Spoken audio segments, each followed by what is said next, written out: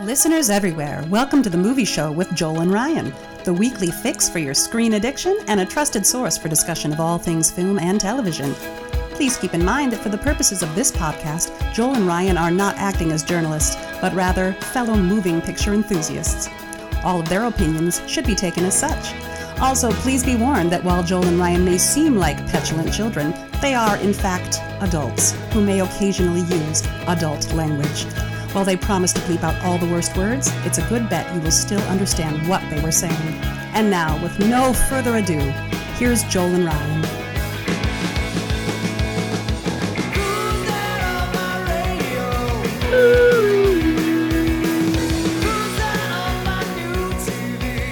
Welcome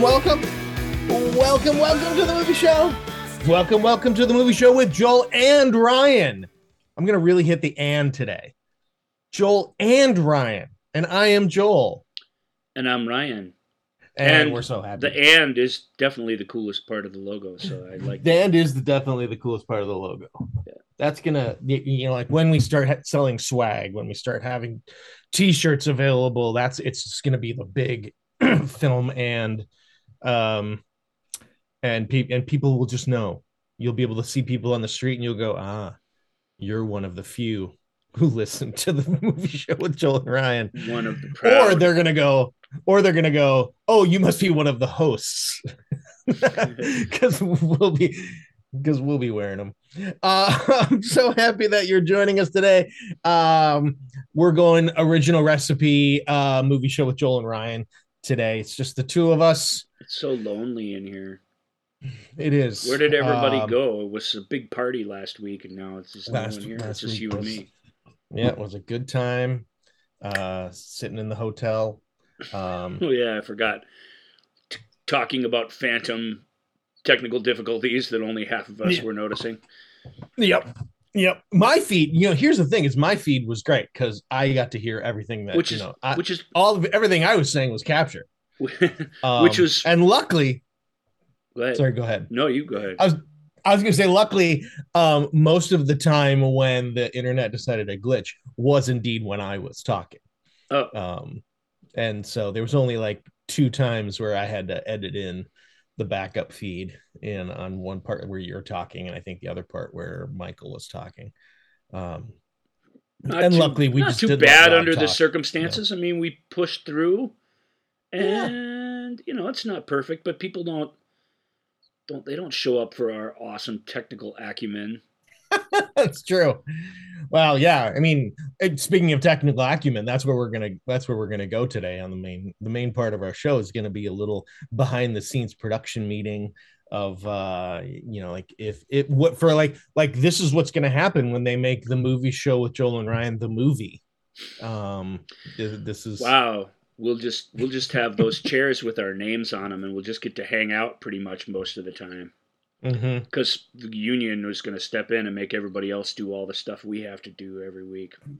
Yep, and that's as it should be, man, for sure. And I'll watch whoever is cast as me and just go, hey, they're better me than me. Well, that's right. We won't even be in it. We'll just be executive producers. Yeah. And just go, that's not really how it happened, but that's better than how it happened. So let's go with that. We can do interviews years later. I'll be like, Jonah did a really good job, but he's not really much like me. And well, yeah, because you have to let go. Jonah, it's Hollywood. It takes a lot to make a movie. Blah blah blah. You'll have to do all the press. You'll have to do all the press now for it because Jonah Hill isn't doing press for his movies anymore. So, nor should he. Yep. Well, I don't know. I'm not a big fan of Jonah Hill, but nor should he. There's a lot to that. I mean, I just know how I feel. I have to go out in public later today, and it's exciting, but it's also just horrible, and you obsess over it. And I really do understand social anxiety very intimately, and I can't even imagine what it would be like to just, to be always on like that. This show's a gift because we do, even though we're putting on a show, and it is slightly different than when we're just talking, we have to admit, it's still, we get to just be us. That's nice. I mean, that's a gift, isn't it? You just get to kind of be yourself. Of course, then when people disagree with you or hate you, then it hurts all that much more, Joel. Indeed. Luckily, most everybody loves us. That's a relief. Yeah. That's the benefit of keeping so few listeners in a very small sphere, is that they mostly just love you. It's why we do the show the way we do the show, is to weed out the people who can't handle it. Don't want 2 hours of insightful discussion of two guys who really don't have much else going on in their lives. We'll see. We're in a different mindset than we were the last time we tackled some of this, but where we were really crabby. But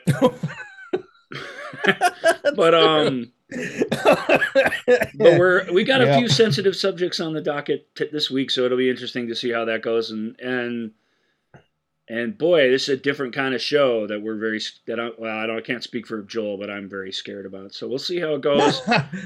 We should probably get going. I'm not necessarily scared about. Well, I mean, speaking of different kind of show, we want to tease another different kind of show that we're working on, and it's going to be a music based show, which is a departure from us. But Ryan had this idea several months ago. I mean, it's been a while that it's been sitting here on the. Well, it's when I realized that I had 120 songs of this dude in my iPod. That's what made me go, man, if we could stick to a minute per song, we could do a podcast about it. That was literally my first thought, was podcast oriented. So I might be low on ideas lately, but Joel, I'm always thinking about the podcast, man. So it's just stay off my back. It has become ubiquitous, an ever-present part of both of our lives. Yeah. But yeah, so that's gonna be coming up. We're gonna do 120 minutes, so we're gonna do a 2-hour show, and we're gonna demand. Well, it'll probably end up being 2 hours and 2 minutes because of you'll have to play the intro and exactly. You'll have to remind people and then we'll jump Twitter to it, handle and everything. But we are going to challenge ourselves, and we're going to have the stopwatch right there. And once 1 minute is done, we are moving on to the next song.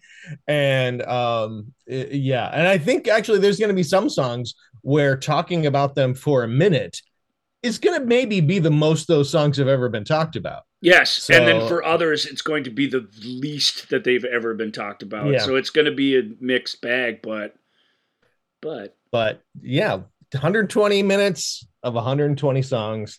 We'll let you know the artist as we get a little closer. We've already mentioned this once in the past, so for the discerning listener, you might know what we're talking about, but we're going to tease it a little bit and probably roll it out in November sometime-ish like that. Yeah, but we wanted to give y'all a heads up because that will be a different show, and it'll be a silly show, and it'll be but it'll have a lot of really cool songs in it, a bunch of which, out of 120, you'd be surprised how many you know, I would guess. Oh, yeah. I think you think of a few with all sort of music artists, but I think you forget about a lot of them. And, this particular person had 3-ish albums where more than half the albums themselves were hit singles, and that's whatever else we end up saying about him, and or the people out there think about him. That is connecting with the world like that with music is no small accomplishment. That's a pretty amazing thing, actually. So right. All right, let's hit up. We have a couple little news items we wanted to talk about, so we're just gonna hit a little news of the day. Synth Blast, woo! Synth Blast is back. We need. Why don't we have? We should have a. A news theme, shouldn't we? I guess we could. We could just do the ticker tape. We don't want to bring him into this if we don't have to. That's a whole another thing, but we'll find it. Maybe I have an idea already, but nevertheless, way to use Synth Blast the way it was intended to be used. That was awesome. Good. All right, so we have it's been all over the news lately in the last couple of days, but the corporate greed strikes again, and there was I think it was Adam Conover was talking about how, hey, remember how when streaming channels came out, the promise was that, hey, we're going to have all sorts of, you're going to be able to see all of the stuff that you've never, you haven't been able to see in forever. It's been locked behind, in vaults. We're going to be able to see all of that now because of the different streaming platforms and stuff that we're going to have. Well, now we have Discovery and HBO, which the Warner Media merger. HBO,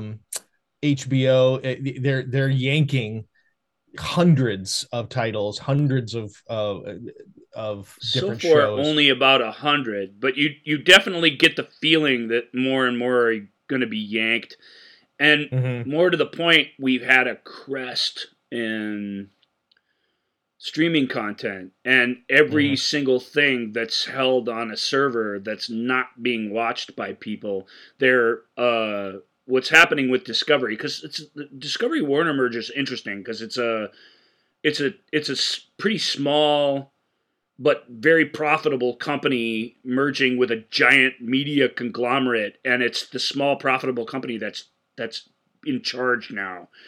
And that's not usually how it goes. Usually it's the thing with the most money. In this case, it's a thing that's lean and mean, that's bringing that mentality to something that's huge, bloated, and owes billions of dollars.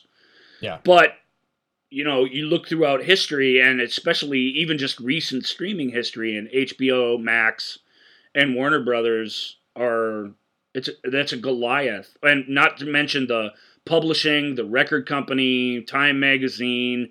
It's a huge thing. Even though not a lot of people buy Time Magazine anymore the way everyone used to, you still have that whole entire history of journalism and everything, that all the photos and stuff going back. It's just a big deal. Whoever controls the Warner Brothers empire controls a great many things. And we've already lost Fox, 20th Century Fox, which, was owned by the rather evil News Corp for years and years and years, but it was still an independently operating studio, and it isn't anymore. You still see the logo from time to time, but that studio is gone, and it is just an occasional shingle for some IP that came with it. That's all it is anymore. We got a new Predator movie that's pretty good out of it. I mean, that's not nothing, but it's so comparatively nothing compared to what the Fox Searchlight and 20th Century Fox was doing before. That's gone. The interesting thing about Discovery, the people who brought you Shark Week and all kinds of just piles of worthless crap, is that they want these things to go back to being what they were. They don't, which is interesting. That's an interesting thing, and we'll see how it plays out. It may not be all gloom and doom. Discovery wants HBO to be a place where A+ prestige television takes place. Right now, HBO, to compete in the content wars, is putting out a lot of junk. It's going to not be doing that pretty soon. It's going to leave that to Discovery, who really, let's face it, are the experts on putting out heaps and heaps of cheap junk.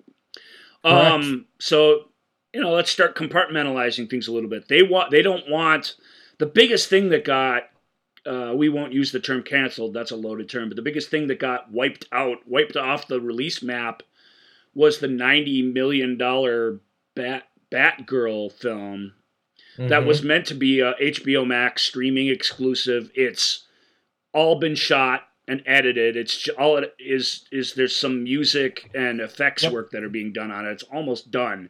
And they put that away as a tax write-off, which means you'll never see it. It'll be like that 80s, 89 Captain America movie that exists but that no one's ever seen. Or the, it has to be that. There isn't some later date where they can pull this out and say, oh, look what it was. They want... If you claim it as a loss, if you claim it as a loss, it can never be, never get out. It's gone. So that's weird because that had a ton of famous people in it. It was $90 million is not a modest production, but for a superhero film, that's little less than half of what the small ones cost. So it is in this weird netherworld, and Discovery made the point that this wasn't going to help sell HBO Max. I mean, people would have watched it, but it isn't going to, it's going to be like a lot of streaming things are, huge streaming things. It was going to be the talk of the week, maybe, if it was lucky, and then it was just going to sit there on a server and no one was going to watch it. So they got rid of it, which is kind of amazing. They want Warner. They and again, their thing isn't, oh, we're getting rid of DC heroes or we're making them more like Discovery. They're like, if you're gonna, Warner Brothers, if you're gonna put out a big superhero movie, then it should be a big superhero movie and it should be out in the theaters. They're gonna greatly expand the theatrical to streaming window for Warner's projects to more like 3 months. Yeah, that's not going all the way back. But that's taken a leap back to pre-COVID days anyway. Right. But the big thing is that 96-ish of these shows and movies have been pulled from the format, likely never to be seen again. Right. Well, and I mean, and it's there. Other places are going to start doing that. Cost or profit loss, right? Because all of this, it's not being done. None of this is an artistic decision. I think that's what's really rankling feathers here. Right. Ruffling feathers maybe is the actual phrase, is that none of this is being done for artistic reasons, like, oh, well, we don't think that this show is, performing or whatever. This literally, we're going to fire a whole bunch of people and we're going to yank a whole bunch of stuff so that we can claim it as loss, so that they can claim it as loss, so that that they can maximize the profit for shareholders. And that is what really kind of sucks about all of this. I mean, they're yanking like 300 episodes of Sesame Street that used to be available, because they need, they want to be able to claim it as loss. And so it's really icky. It's icky. I mean, ultimately, we're still going to get we're still going to get our Game of Thrones prequel. We're still going to get all of the episodes of The Sopranos are still going to be there for you. It's not like they're hacking and slashing all the things they're famous for, but the streaming model with no physical backup of any kind or no other type of ownership, and you're really going to start seeing this with music, which is really going to be sad. Yeah. Because artists aren't even releasing things that have any sort of shelf life. They're releasing limited pressings of vinyl that they're having to wait 9 months for. And then that's it. And then they're assuming the streaming platform is going to be there for them forever, but it's not going to happen. And thus, a lot of these lesser things or things that you might like or things that you intended to see are going to go. But Joel really hits the nail on the head. It isn't really, because I looked at the list to date, and there's nothing too tragically being, lost yet. But it's just the beginning. Netflix can't have all these millions of shows out there if nobody's watching them, and they're going to go away, and there's no place else for them. So that work, whatever art is contained within it, and admittedly, we hear us talk about it all the time. There's in the corporate, streaming world, art isn't a huge concern. It happens anyway. We'll talk about 10 of the cool ways it happens anyway on today's show, but it's the start of something you want to keep an eye on and give a little thought to. I don't think there's anything we can do about it, but no, there isn't anything. And here's another part of it that's really icky. In the earnings call from Warner Brothers Discovery, the new Warner Brothers Discovery title, they talked about how their strategy now is HBO Max is going to skew more male and scripted, and home of fandoms, while Discovery is going to be female skewed and unscripted, and so they're assigning. It's like, what is this bullshit? And they're, they literally like, oh, one of the pluses that we have is is our franchises, like the 90 Day Fiance franchise, which is like that. Really? You're going to hang your hat on freaking 90 Day Well, Fiance? why wouldn't they? It's gotten Oh, Discovery to the point that they were able to take over Warner Brothers. I mean, right. they should I have guess. some sort of confidence as they go into Yeah, this, but sure. And then they're like, oh, we have iconic series and characters like Friends and Sex and the City and Big Bang Theory, which none of them have been on the air for a while. But they're gonna, they still make money because everyone just watches them anyway because of this faux nostalgia that everyone's so desperate for. Yeah, and then they're like, oh, the Property Brothers, they're iconic. who? So yeah, the property. Yeah. Well, I mean, look, I watch a lot of Discovery properties. Food Network is on. Well, it's on, literally on outside of this door in my room right now because they're watching some Guy Fieri stuff. We love some Guy Fieri shows. We watch a lot of HGTV. House Hunters. Boy, I've learned a lot about interior design and real estate by watching House Hunters. And of course, Hometown, which Aaron and Ben Napier are like my best friends. They don't know that they're my best friends, but they're my best friends. I thought I was your best friend, you bastard. Sorry, I hate for you to find out this way. But yeah, so I mean, I watch a lot of this stuff, and lots of people do. I shouldn't be such a snob about it, but it is crappy when they're like, oh no, I mean, we're gonna have this, but it's gonna be female. We're to call it female skewed, to call it, oh well, this is gonna be the unscripted place, and this is gonna be script. It makes it to me, it looks like, again, it looks like business being run by people who have absolutely no idea of who is watching their stuff. Well, none of this is related to concerns over art whatsoever. Right. It's all corporate demographics.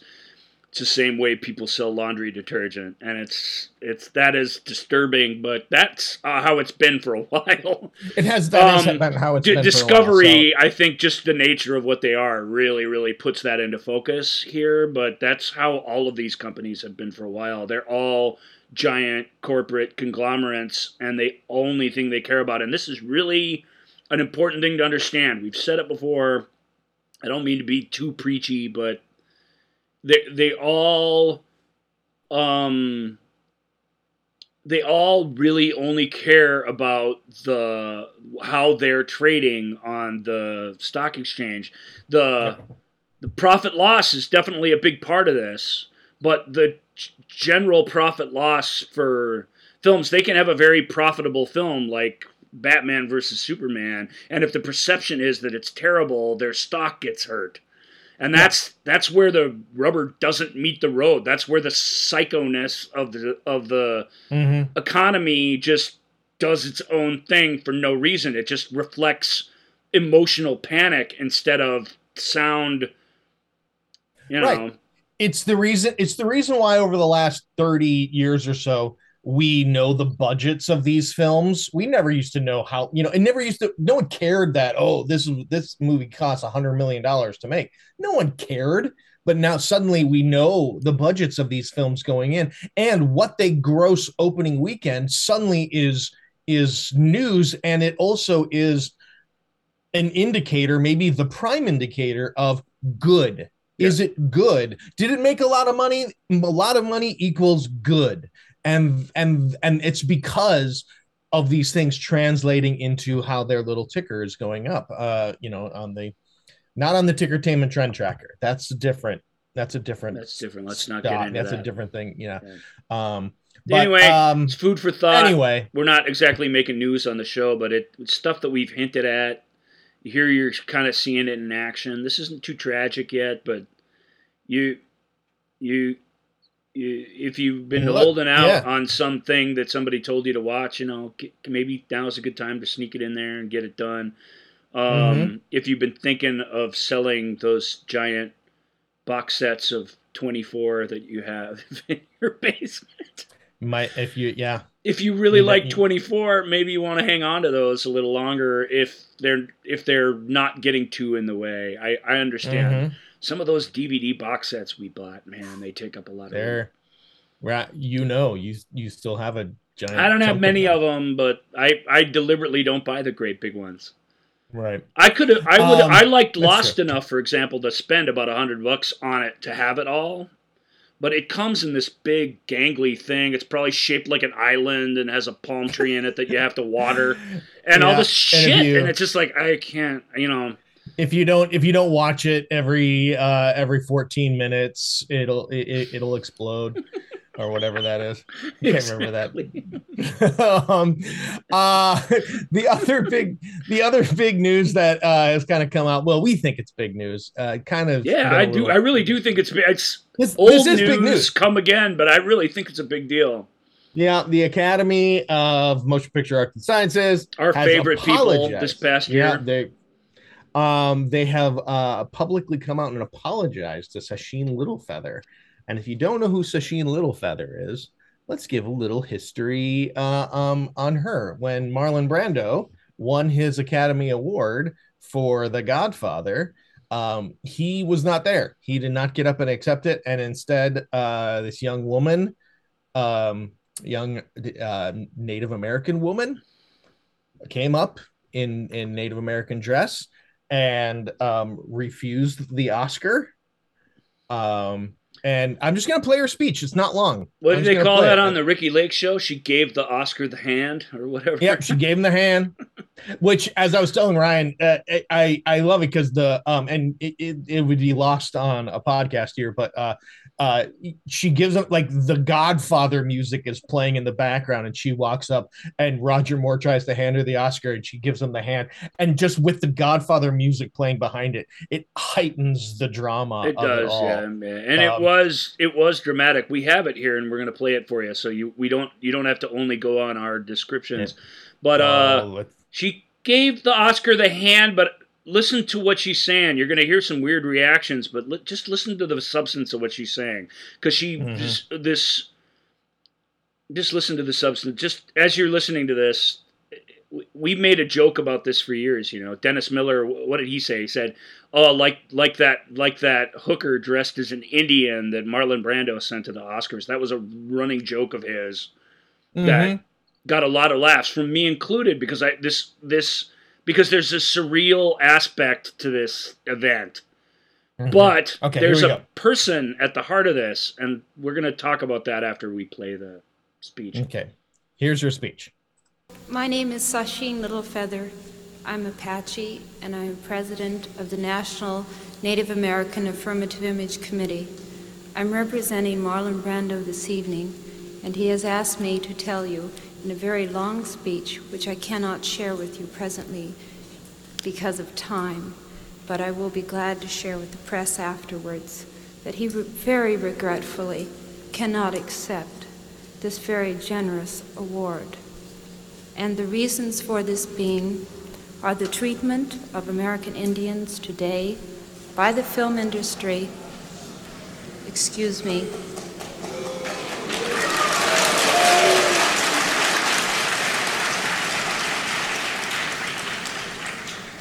and on television in movie reruns, and also with recent happenings at Wounded Knee.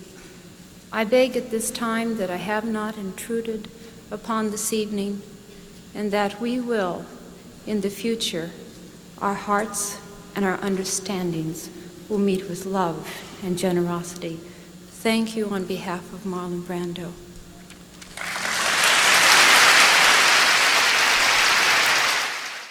There's some booze there, but actually that doesn't seem really very crazy, does it?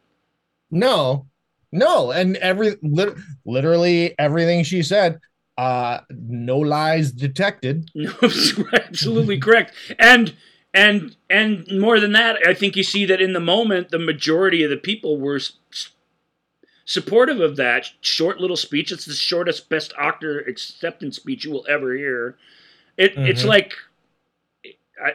she just became this big punchline in this joke, and she was a big controversy at the day. The rumor, the legend, and this really has to be legend. I don't really buy this completely, but the legend was that John Wayne was backstage and had to be physically restrained from going out there and pulling her off stage. She was, right after that, escorted out. She was not part of the press thing. She was escorted out by security. This is the part that the Academy's now apologizing for. Not sticking up for her, but more than that, treating her like some vagrant who just wandered into this thing that they didn't know about somehow. I mean, they knew why she was there. I mean, something like the Oscar ceremony's all been planned out in advance, you know. I believe that according to Sacheen Littlefeather, she did say she confirms, or where she said that, you know, John Wayne was indeed he came forth in a rage to physically assault and take me off the stage, and he had to be restrained by 6 security men. So, like, he wanted to come out and drag her off the stage. It sounds like the John Wayne we know from the movies. It's that's 6. Yeah. It's so weird and specific.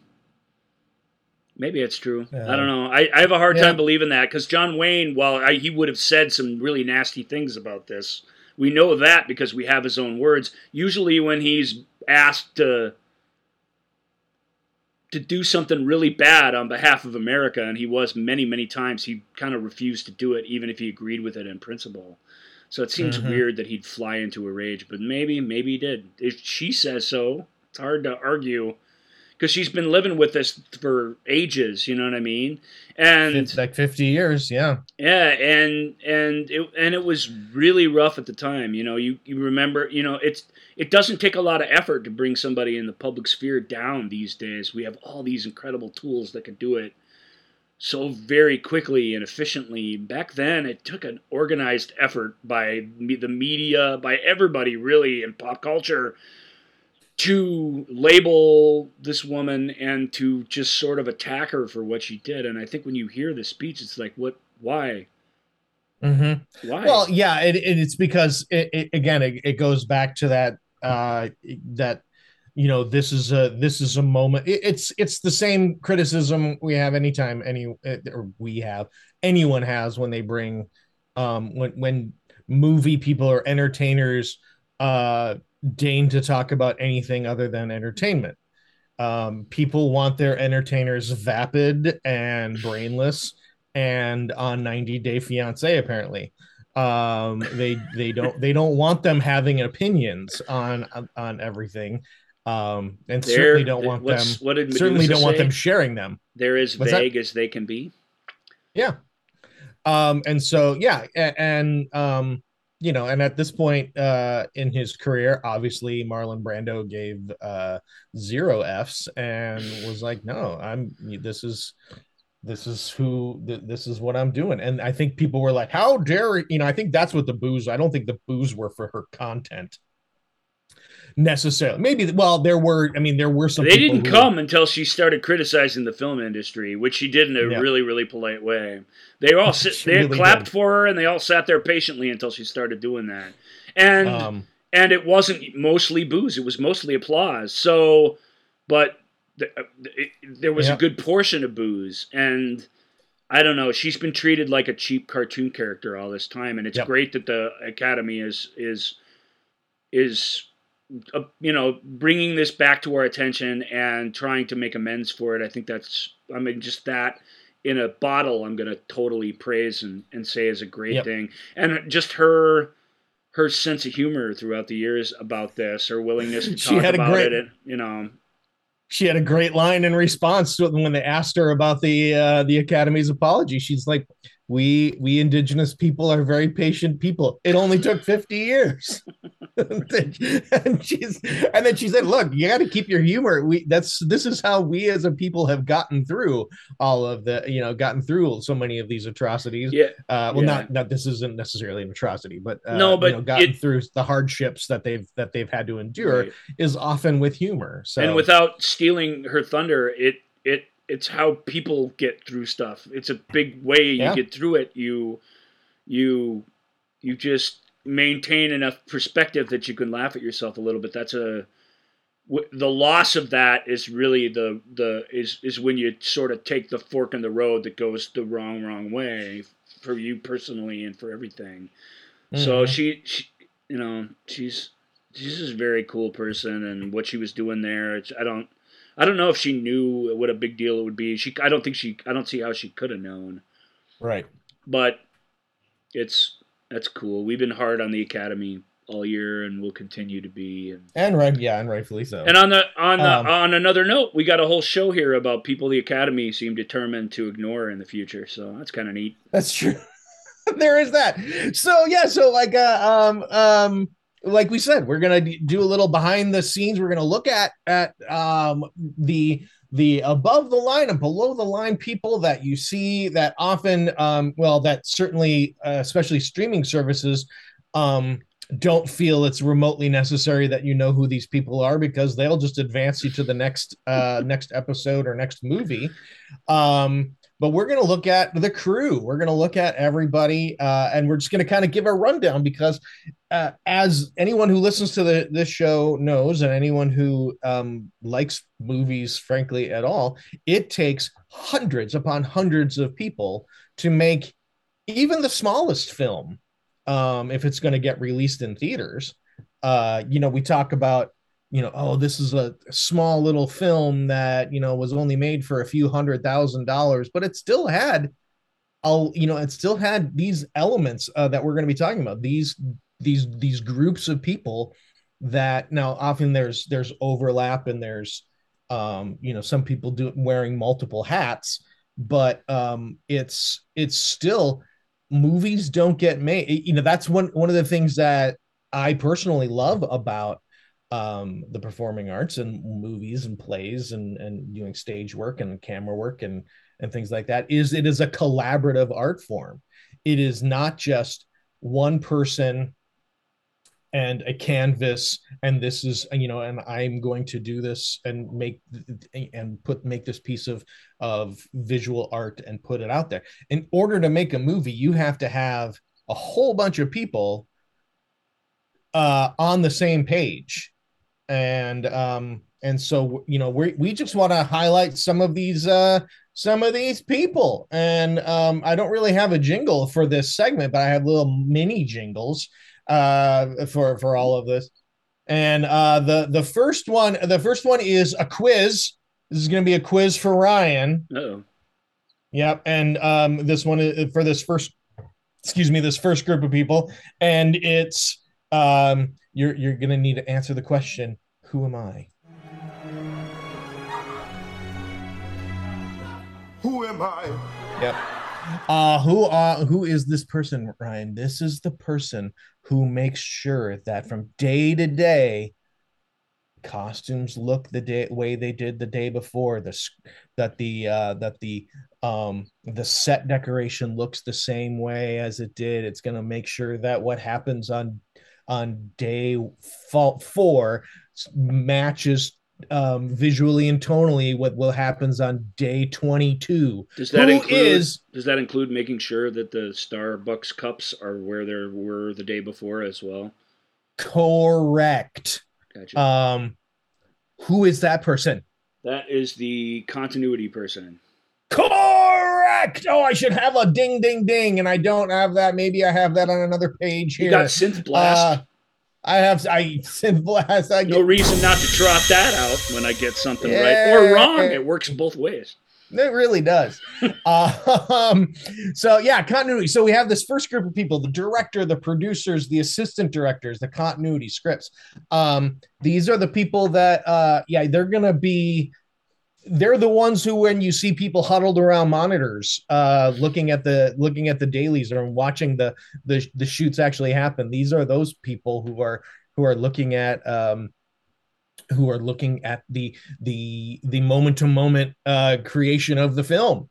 And they're probably ones that you have tons of familiarity with. Obviously, directors, about producers. Producers can be the money people. They can also a producer that term doesn't really tell you what they're doing, because they can be very specialized. They can be do-it-all people. They can be do almost nothing people. It's like it's a bit of a vague term, but we had that great Oscars segue, so I didn't really get an intro to this, but Joel and I aren't exactly qualified to teach film class here, but we thought this would be fun to talk about each department and what they do, and we think we've got some knowledge that I think people probably don't consider a lot that might be interesting.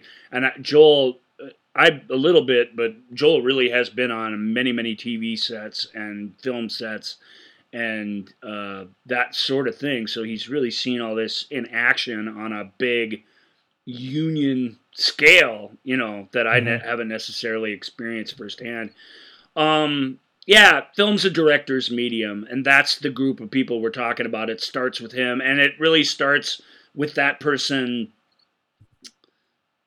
He or she oversee everything. So it's not that the writing's not important, or it takes a village to make any of these. Joel's absolutely right. It takes a mountain of people to make a big movie, and it takes quite a few more than you think to even make a little one. But it does sort of, a director really is the person in almost all cases that's running things when the film's being captured on camera, and they are most often the person who's making all the creative decisions in post-production and sometimes in pre-production as well. They're that's the most powerful, cool, and artistic thing to be in the movie industry. That's top of the mountain.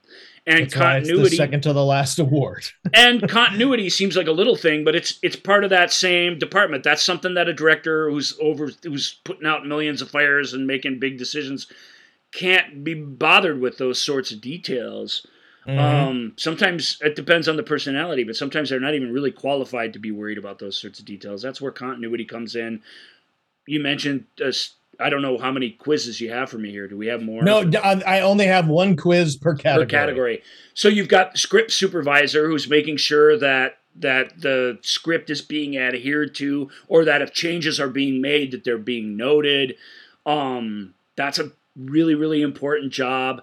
These are all people that deal directly with the main crew, and they deal most directly, I think.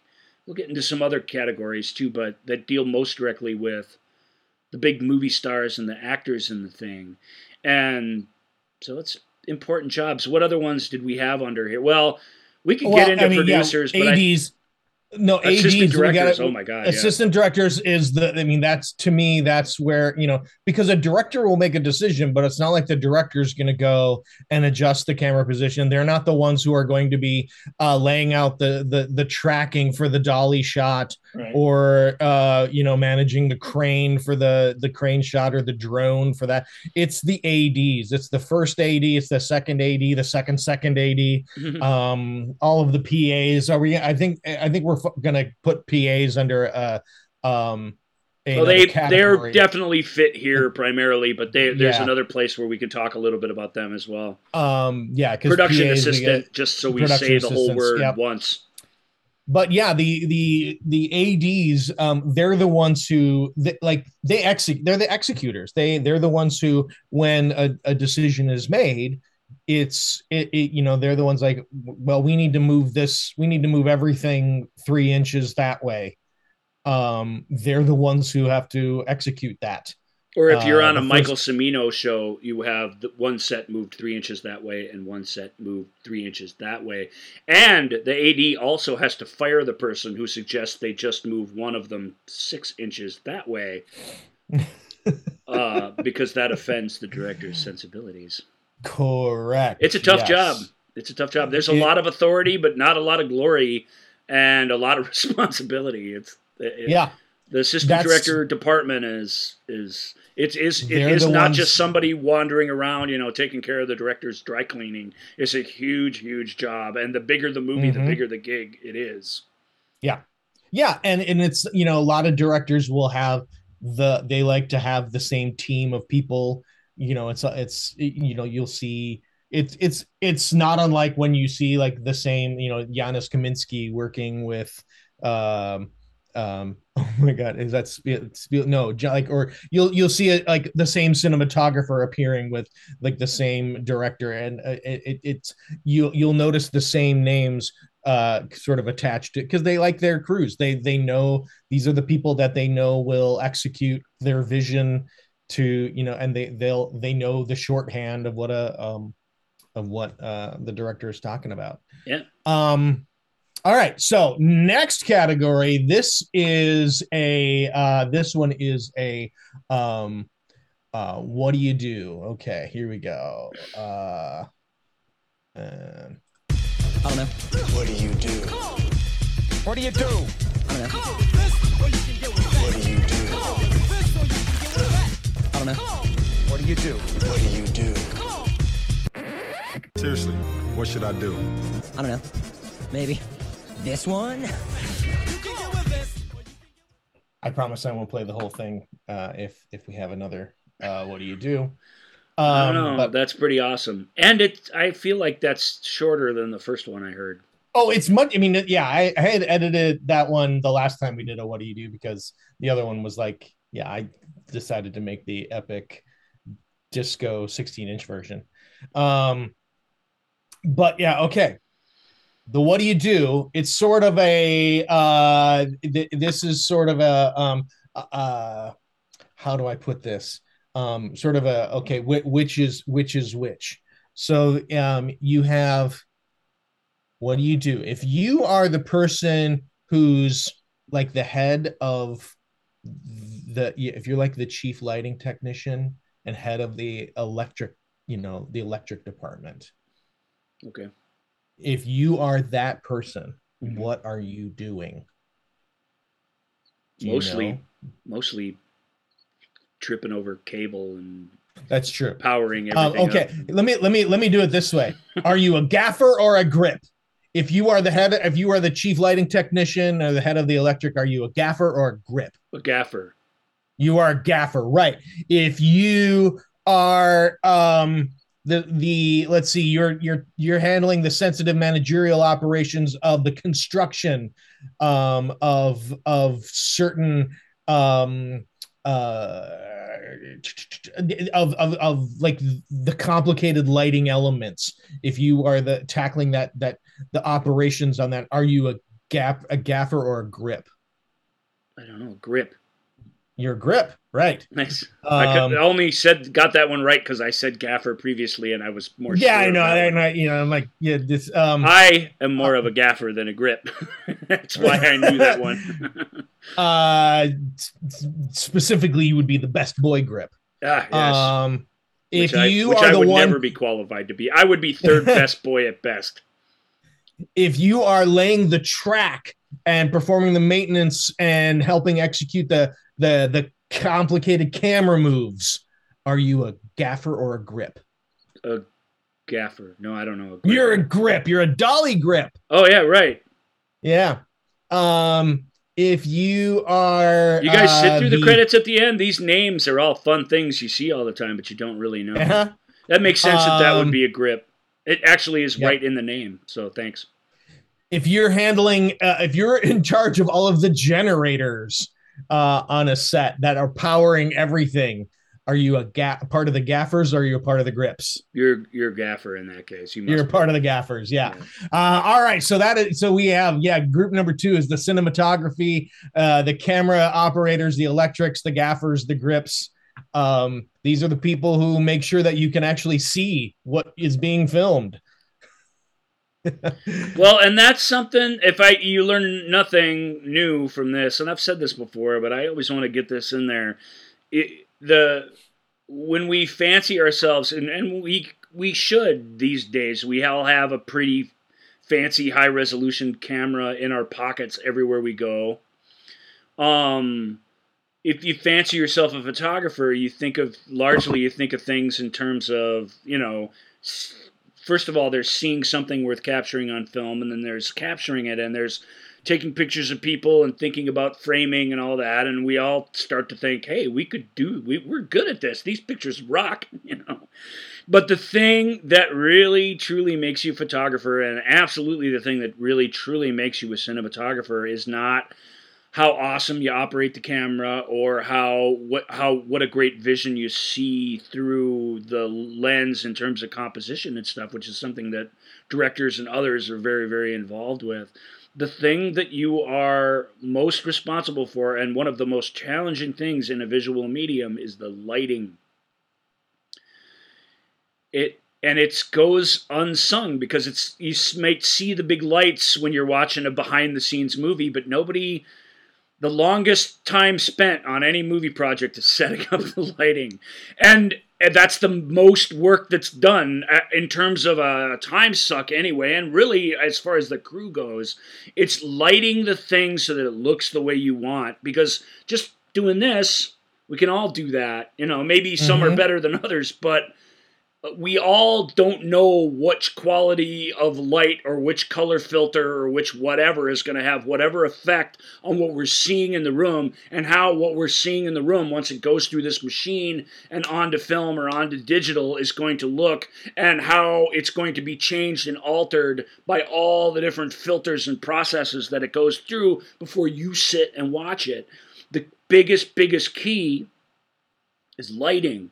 And it's the least sexy, longest drawn out part of the gig. And when a cinematographer is getting praised, that's the unsung part of it. Whether it's, even if you're outside in natural light, it's understanding how that light affects continuity, how that light affects everything. It's extremely important part of the cinematographic process, and that's why it takes a gaffer's department and a grips department and this whole group of people to get all this stuff set up and rigged and pointed in the right direction and set to the right levels, man. And if you're one of those crazy, cinematographers from like the old Italian opera days, like Vittorio Storaro, you literally, like in a theater, you use dimmers to change the light within the scene. That is balls out craziness, because that's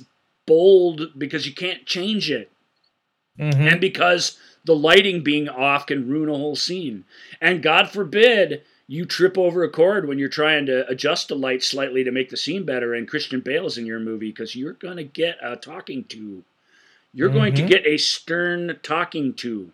Yeah, and McG will not save you. He will not help you at all. He will just won't help. He might even make things worse. It's hard to say. It's hard to say. When you see in the credits, stand-in for Mr. McGregor and stand-in for Mr. Neeson and Miss Portman, they're mostly on the lighting people's schedule. Right. They're technically part of the of the production team, and they will fall under casting and things like that. Yep. But they primarily live on the lighting schedule, because that's what they're the one there for. Yeah, when Liam Neeson's a bad accent, but Natalie Portman's a good example. When she's off in her trailer making sure her accent is right and working on everything and getting memorized for the new pages that she got yesterday, she can't just be standing there for the lighting people to, whatever. So they literally do somebody up in, if not her costume, some facsimile of it, same kind of makeup or whatever. They often they don't find doubles exactly, but they find somebody who can truly stand in for them physically. Yep. And then they move their lighting around, and your big stars don't have to deal with that. Your minor cast members who don't have stand-ins or doubles probably do. So it can be long afternoons for those folks. I will say that it's in the movie Love Actually, Martin Freeman, and I don't remember the actress's name. That's actually a great little through line that appear. They're stand-ins for actors who are supposed to be doing a sex scene, and so they're just like miming things and just kind of have to do it. While people are walking around and moving them and moving lights and all this stuff, and they're just having a conversation, and eventually they go out on a date afterwards, even though they've been sitting there pretending to have sex all day.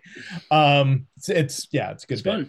All right, it's fun. So, Love Actually, I don't really like Love Actually, but that's from a writer who has just learned what movie making really is.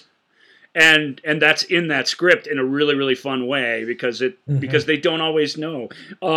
David Lynch too talks about that. Like he finds it all. He's so romantic. He finds it all magical, and kind of can't believe what actors and stuff go through, because even though he's acted in his own stuff, he's not really an actor and knows that he doesn't really get it. It's fun. That's a great example of movie everyone's seen that has a true stand-in experience in the middle of it. That's very groovy. Yep. Yeah. All right. Next category is editing, and for this I have a hot take. Let's get some hot takes. Let's get some hot takes. Let's get some hot takes. Let's get some hot takes. Yeah. Yippers. All right. Editing. This is where a comedy can truly die. Bad editing kills comedy. That's my hot take. That's your hot take? Sure. Bad editing kills everything. Joel just mentioned about how directors like to work with the same people over and over again. That's true for all of these categories. I mean, when you do enough movies and you find people you get along with, you find people, like you said, that have a shared vision, you don't really want to let those people go. Sometimes you have to. People who are awesome at stuff get busy, and you don't always have your first choice unless you're Steven Spielberg. You never quite got that out, but that's who uses Janusz Kaminski over and over again. Yeah. But I was about to say it, and then I'm like, oh my God, I could be completely wrong here. No, you're right. Oh my God. Yeah. You're right. Yeah, I believe they've done every movie exclusively together since a couple beforehand, but since Amistad, I think it's only been Kaminski. So they obviously have a great thing going. And he shot Schindler's List, which I think was the first movie they did together. What a humdinger of a first film. And there's one other crappy Jurassic Park sequel in there that Dean Kundey shot, but otherwise it's been Janusz the whole time. But more importantly, since 1941, or maybe it's even, I'd have to look, maybe it's even Close Encounters. Either way, since the late 70s, 1980-ish, he's only had one editor, which is Michael Kahn. Editing, finding an editor that you trust is I think for a director is the biggest thing. And let's talk a little, since editing's such an isolated thing where there isn't an army of people like the camera and electrics departments. There's people, because it takes a lot to edit a big film when you get tons and tons of footage and stuff. So there's assistant editors and things like that, but you're not often on set. Sometimes you're not even in the same country.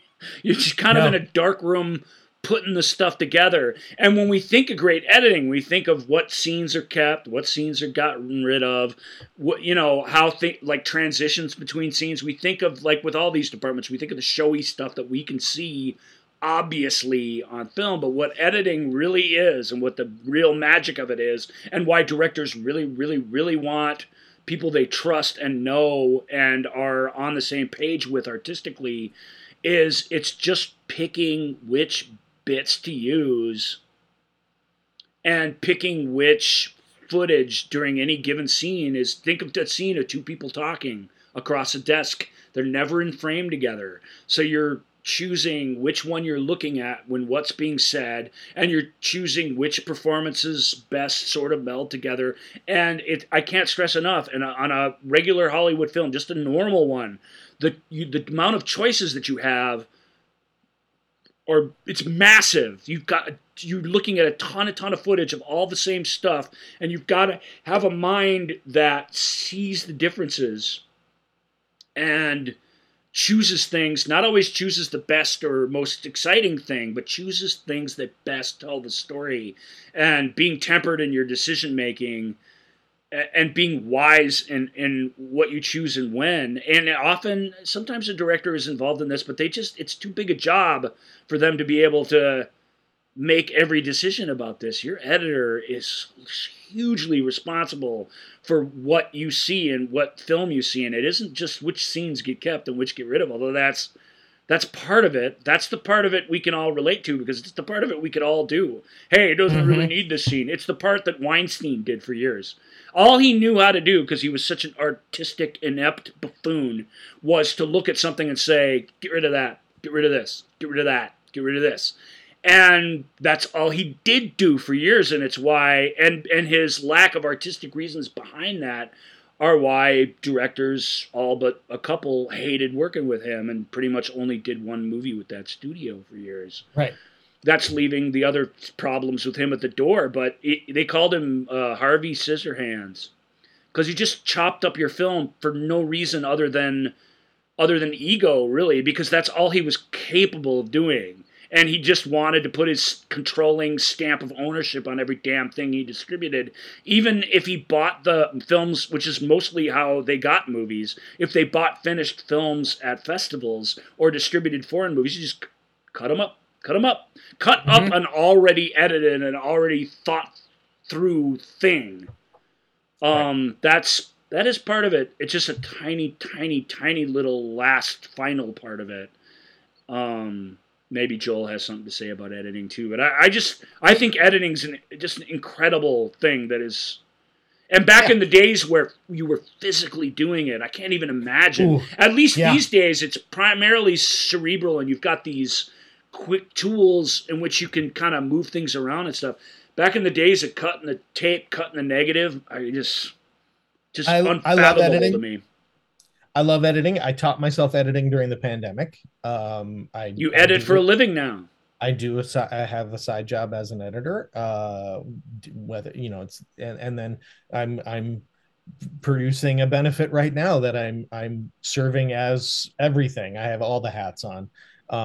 But my favorite part is sitting here watching all of the different footage that I have made and trying to figure out which takes I'm going to use and which angles I'm going to capture and or which angles I'm going to use to, meld things together, and the timing of how everything works. I love it. It's really super fun. And frankly, I mean, thank God we're doing, this is all being, we have these like Ryan said, we have these tools now. We have it's all digital. And so it does allow, schmoes like me to be able to, figure out and go, oh, I can make this. I can do something that has a little bit of, it's not just one single shot with my camera going, okay, hi, this is me.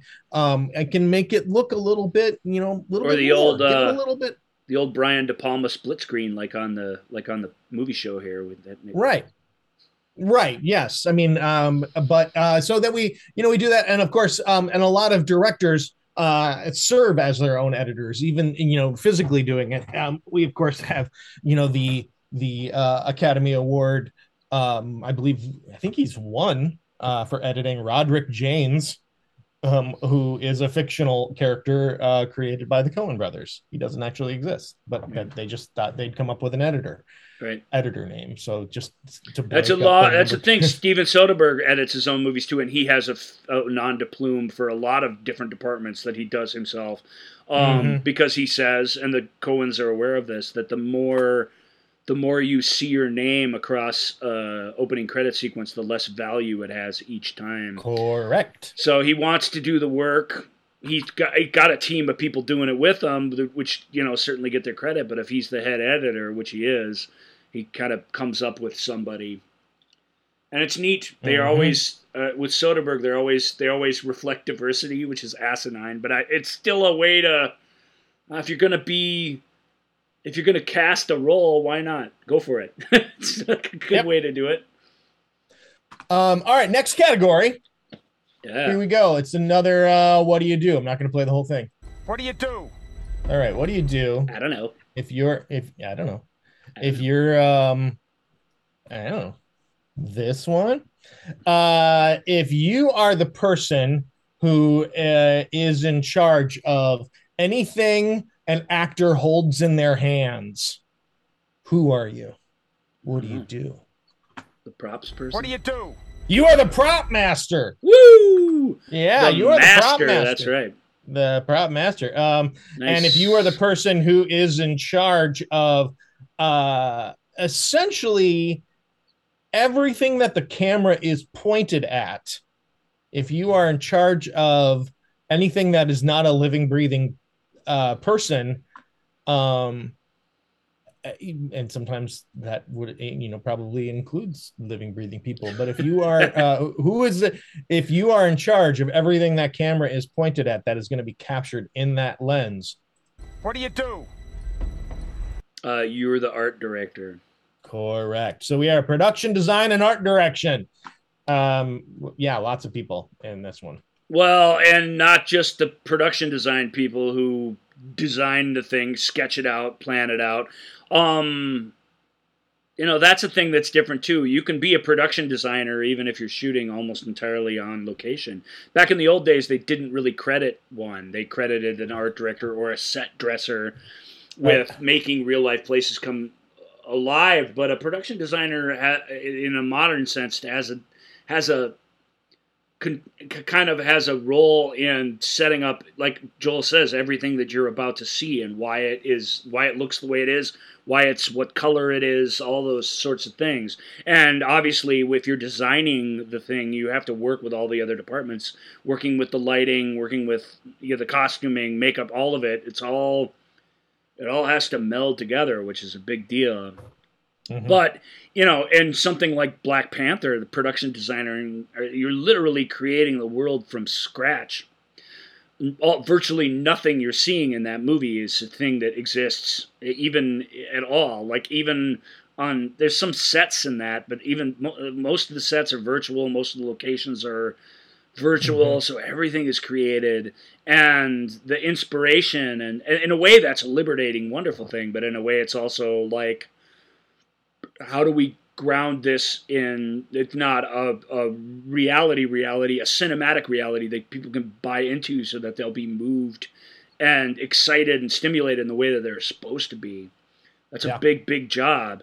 And going back to the days where you didn't have all those virtual responsibilities, or you couldn't make virtual sets look very convincing, if you were asked to make something like, create something like Krypton or Los Angeles, 2019, you had to design it and build it on a budget, and that was an incredible accomplishment as well. So, production design, art direction, set dressing, all the painters, all the builders, all the people who budget all the materials, like it's a big, big task, and it is absolutely an important part of what the thing is visually, and that's one of those things. On Blade Runner, when Ridley Scott met his art director, he came up to him and introduced himself because they'd never worked together, and he said, "Hey, I'm whatever." And he goes, "Oh, good to meet you. What are you doing?" And he's like, "I'm the art director for the film." And he goes, "Oh, geez, mate, I'm sorry." Because that guy was put through absolute hell making that movie because the art direction was micromanaged by the guy in charge within an inch of his life.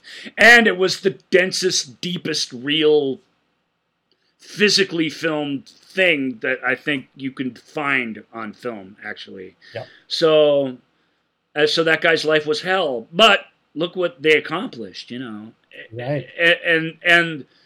And how magic the art direction is a part of that bit of storytelling is incredible.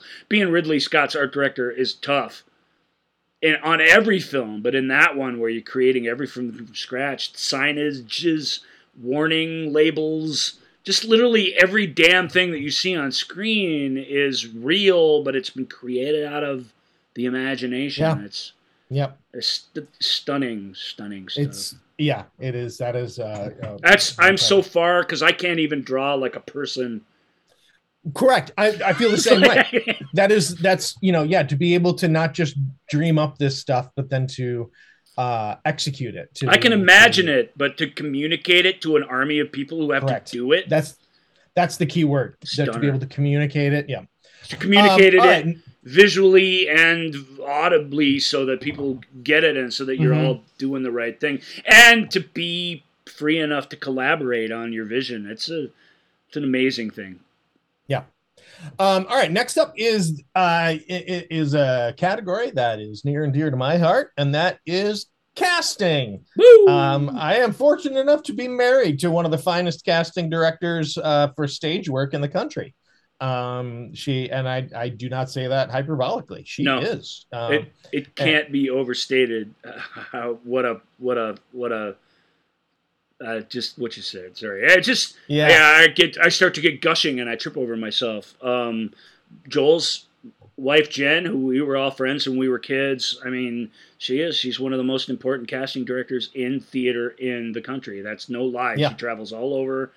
Everybody wants to get the job that she's got the opportunity in her hand, and picking the right people, picking the right personalities, and making it match what people think it's going to be, and yet to be brave enough to be willing to do something different with something when somebody does something that inspires you, being willing to capture that magic and then bring it back to the production. I mean, it's again, we all sit around and talk about the cast, and we all think that's our favorite articles. Who would be the people who are going to be the new X-Men or whatever? We can do that part of it. Although I don't know how great we do it based on some of the articles that I read. Right. Everybody with a finite amount of celebrities and these big films, like it's not hard to say, oh, so and so would be good at this. Look at everybody that you see in the film, though. You know, it's a director can say, "Hey, I want Bobby De Niro to star in my movie," and the casting director's got to make that work. But they got to cast the guy who drives the cab. They got to cast all these people that a director's not necessarily concerned with, and it's the human resources department of the artistic world, and it's incredibly complex and most of the time they're not actually the ones picking people for the jobs. No. They're delivering options, right? But you got to put the right people in the room. And so when you're if you're casting a principal role, they say, oh, I want, a lot of casting notices will say like, looking for a Robert De Niro type, looking for a Jennifer Aniston type, looking for a Natalie Portman type. And so it's the casting director's job to find people who have that capture that same sort of energy, that same sort of maybe gravitas, or that same skill level, that same, and also to think outside the box and say, okay, they want a Natalie Portman type, but what if it was a person who is of a different nationality than Natalie Portman, but still captures that quality? That's how you can, that's how having, being conscious of what the whole company looks like, the whole acting company, for lack of a better, a movie's acting company. What that looks like, and who gets put in front of the director. And sometimes that's a bold move from a casting director to say, you want a Natalie Portman type. Here's somebody who I believe is a Natalie Portman type, but certainly doesn't look like Natalie Portman. And putting that in front of a director to go, okay, yeah, I see that. They're that first person who's going to help. They're a gatekeeper, whether they, for good or for ill. They control who's, a lot of times they're controlling who's getting seen for these parts.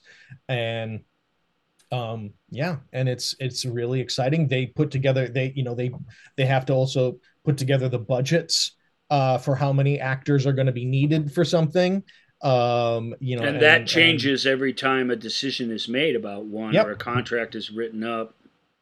Yep. And they're the ones who they have to be in charge of the whole audition process to some degree. As oftentimes, like you say, a director That's why we started with them. They're pretty, if they're decent at all or committed to their project at all, they're probably intimately connected to all this.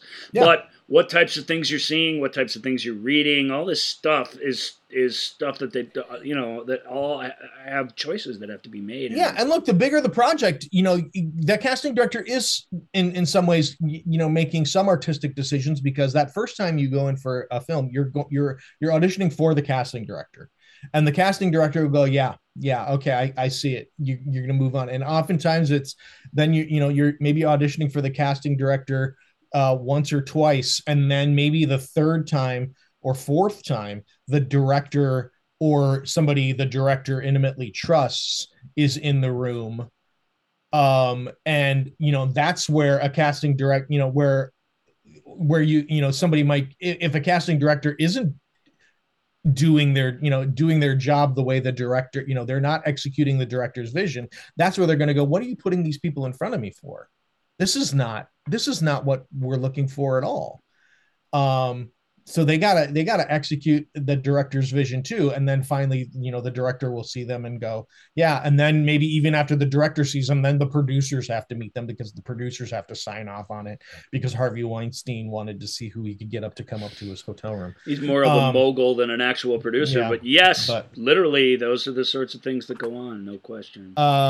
But yeah, so it's when we had Anna Isabel, when we were able to talk to Anna Isabel, she had a great anecdote. It was more than an anecdote. It was really, she walked us through in a really brief and yet very detailed way that she got cast and the different steps involved. That's a fantastic interview that you people should check out if you're more interested. And it's process. And then coming into the room and there's Steven Spielberg there to sort of. That was like the third time she came into the room, right, or something. I mean, it's a process. Third or fourth, yeah.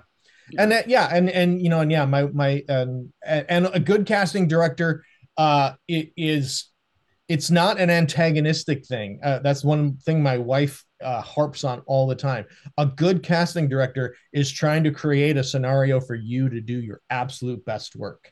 If a casting director is trying to challenge you and make this a hard situation for you, they're not doing their job properly, because they're not if you're not getting the best performance out of that actor, then you're going to put crap in front of the director. And so their job is to create the best environment. Although just because you're being challenged doesn't necessarily mean somebody doesn't care either.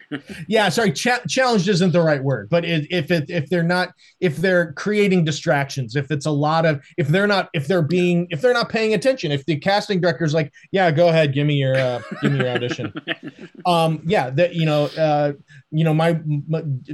You better believe when you're in the room, my wife is making sure that she's watching you and trying to give you honest reactions. If you're doing a comedic piece or if you're doing a dramatic piece, she is trying to give you honest reactions as much as possible. And if we have to move on, but I'll give you another tip. Yeah. If you're in the room with Joel's wife and you're not acting and it seems like she's not paying attention to you, I guarantee you she is. Yeah. Remember that you're auditioning the second you step in there and go in front of these people, because you are. I know we got to move on, but I do just want to play this, and maybe this will be a quick question. But for this category, we're gonna take a trip in Dr. Clock's Timegorium Mind Scrabula. Nice. Gonna go back in time. If you would go back in time, gonna go back in fame. I'm gonna step back in time and fix it. Would you go back? Is there any movie off the top of your head that nice. You would go? I know, sorry, that you could go back and change the casting on? I know, that's why I said we might just move on from this question. You hate questions like that's this? That's a great question that I'm completely not prepared for. I know. Let's see. Because I literally came up with it right before the show. It's an awesome question. So you get kudos for that, but I don't know. Yes, I'm sure there's a whole bunch of them. Yeah. But, we did a whole show on people who were almost cast in things. Yeah. And like you talking about, it's a fun thought experiment to think about, okay, if I'm going to cast this book, or I'm going to cast this, I heard that they're making this movie, who would I cast in it? there's the famous Eric Stoltz in Back to the Future. Well, of course, he was cast in it and acted. He was in a whole cast, bunch and of it. then they realized, okay, we need to get our original guy that we really wanted, because it's just not quite the same. So they went and they did that for us. They went back and changed the casting. There's one, but I'm not remembering who it is. But there's one that we talked about in that alternate casting show where like it was going to be this, and we were like, oh yeah, that would have been so great. There's a whole bunch of them in there where you're like, where when you talk about people who kind of went down a rough path, and when you hear what somebody's first choice was. There's just as many, if not more, stories, though, without getting specific, that where they didn't get who they wanted, and as a result, they got exactly the right person. If you listen to Spielberg, since we've been talking about him, if you listen to him trying to cast John Wayne and trying to cast Steve McQueen and trying to cast all these huge, huge stars of the day that he worshipped, and that he ended up getting Roy Scheider and Richard Dreyfuss and these different people in these different roles that they were pretty big movie stars, but they weren't the big superstars that he originally dreamed up. And almost every time you end up with something more specific, more unique, and more true, because you were the one that contributed to them making their star performances instead of trying to use the established star to create something specific for yourself. And I think that's neat. And one last thing on casting, just because it's a fun anecdote, maybe everyone's heard this by now, but Ke Huy Quan, who when he was on the 3,000 plus Asian elementary school students, Asian Americans, who were coming out to star in Indiana Jones and the Temple of Doom, or Raiders of the Lost Ark 2, as it was called at the time. That would have been interesting.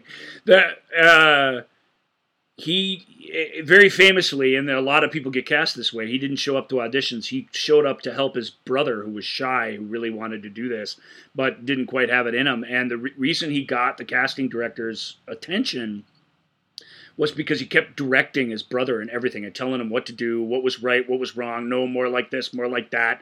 And they just were taken with his personality, and that's how he jumped off the page to them. It's just something about him, not even trying to make an impression on them. Yep. And of course, the other favorite casting one is when they were shooting Aliens in England, they had to interview every English Union actor who wanted a role in Aliens before they could say, no, we're going with a Canadian or an American, you know what I mean? And they had to cast, and when an English person showed up that was awesome, they had to find a way to get him in there, which they did in several cases. But the casting of the little girl, casting of Carrie Henn, all those British kids, even if they did the accent right or whatever, they were so used to doing commercials and TV performances that they just were smiling the whole time. And she was the only kid that could be appropriately morose, or could tell the story with doing very, very little, which is something kids have really struggle with. And they said it's you say, well, there could have been 20 different Lois Lanes, it could have been Stockard Channing, it could have been Ann Archer, and it would have still been awesome. In this case, they looked at hundreds and hundreds of people, and it only could have been her. They just thanked their lucky stars that somebody came along that was the thing they wanted. It's kind of amazing. All right, next category. We got to step these categories up now, so here we go. Yeah, I think we'll be able to do it. Costumes, hair, and makeup. And for this, I got a hot take. Woo! Let's get some hot takes. Okay. Hot take on costumes, hair, and makeup. This is actually where most actors find their characters. Yeah.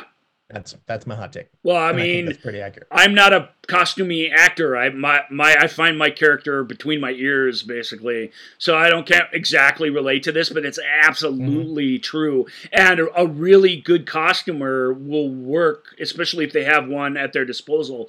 Won't just lay out the stuff for the actor on the first day of shooting. They will work with them to create the character with them. That's, of course, higher up in the cast list where those sorts of things happen. Costumers also have to costume 100 people for the ball scene in the night in 1782 or whatever. I mean, that's kind of like, shut up, you're in the movie if you fit in the dress, basically. You're casting the dress, not the person.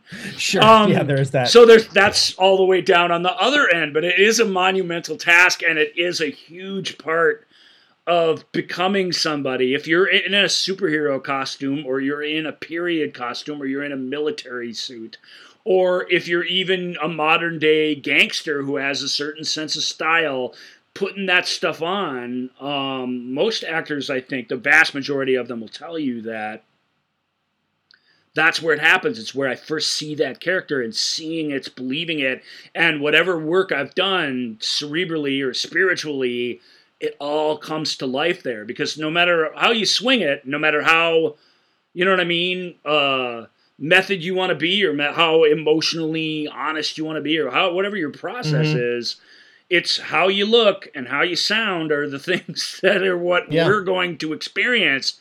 And the costume, hair, makeup, all of it. It's not just, the best makeup ever was Tim Curry in Legend or whatever. I mean, that's amazing, but that's special, but it's not always like that. Special effects makeup, exactly. It's making yourself look the way the character is. Making a character look tired. I saw a movie. I wish I could remember what it was. Where it was a TV show actually, where some actor was standing there and they said, "Man, you look really tired," and she did. Except she didn't. It wasn't this put on. It was kind of amazing. I wish I could remember what it was. I can't remember. We have some tremendous makeup artists. One of the first people I met when I moved back to the Twin Cities, tremendous makeup art, hair and makeup artist, Chris Ballas, who for a long time was Arnold Schwarzenegger's personal makeup artist. He did all the makeup for like Mr. Freeze on Batman and Robin and stuff. Mr. Freeze. Yeah, but I've done a few projects with him. I did a few projects with him where it was just basic makeup, cover my blemishes, make me just look like a normal person. Other times he made me look, for some short films, he had to make me look like a strung out druggie, who hadn't slept in 4 days and who was super hyper and manic and stuff. It was, and then the next day make it look like I had a beard, and also then later on just make me look like a normal person. So he, famously, like John Gielgud would always need the prop first. He always would, one of the first things he did, he was a very much, I'm going to build the character from the outside in. And then of course with Stanislavski and method and all these other things, that's when the character started to be built from the inside out. But once you get that costume, or once that, that you see your costume plot, or once somebody says, here's the prop I was thinking of for this thing that you have to have in this thing, suddenly it absolutely, you're like, oh, okay, yeah. Well, you were just in a period piece, what Vans will remember, the mutton chop era of the movie show with Joel and Ryan. True. They'll never forget it, I'm sure. But it was, Well, it was a very intimate space, and I think I watched the show, and everybody in it kind of made a decision about what they were going to do, and they did it for real, because I think any sort of applications or things you just would have even done well, I think you would have noticed in there, because it really felt like you guys were doing the show in our laps, essentially. But you could tell, I mean, it's not, and as an actor, you're going to do this work, especially you're a very physical actor. The guy's going to have a way he stands and walks and a way he sort of poses when he's not moving.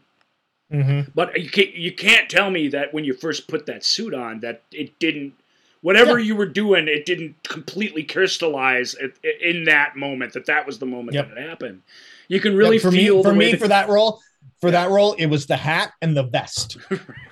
Once I put the vest on, and they gave me the hat that I was going to wear, I'm like, oh, I know exactly who this guy is. Yeah. I got him.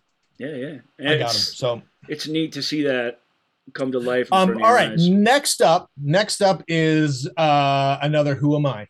Who am I? Okay, so this is the part of the movie.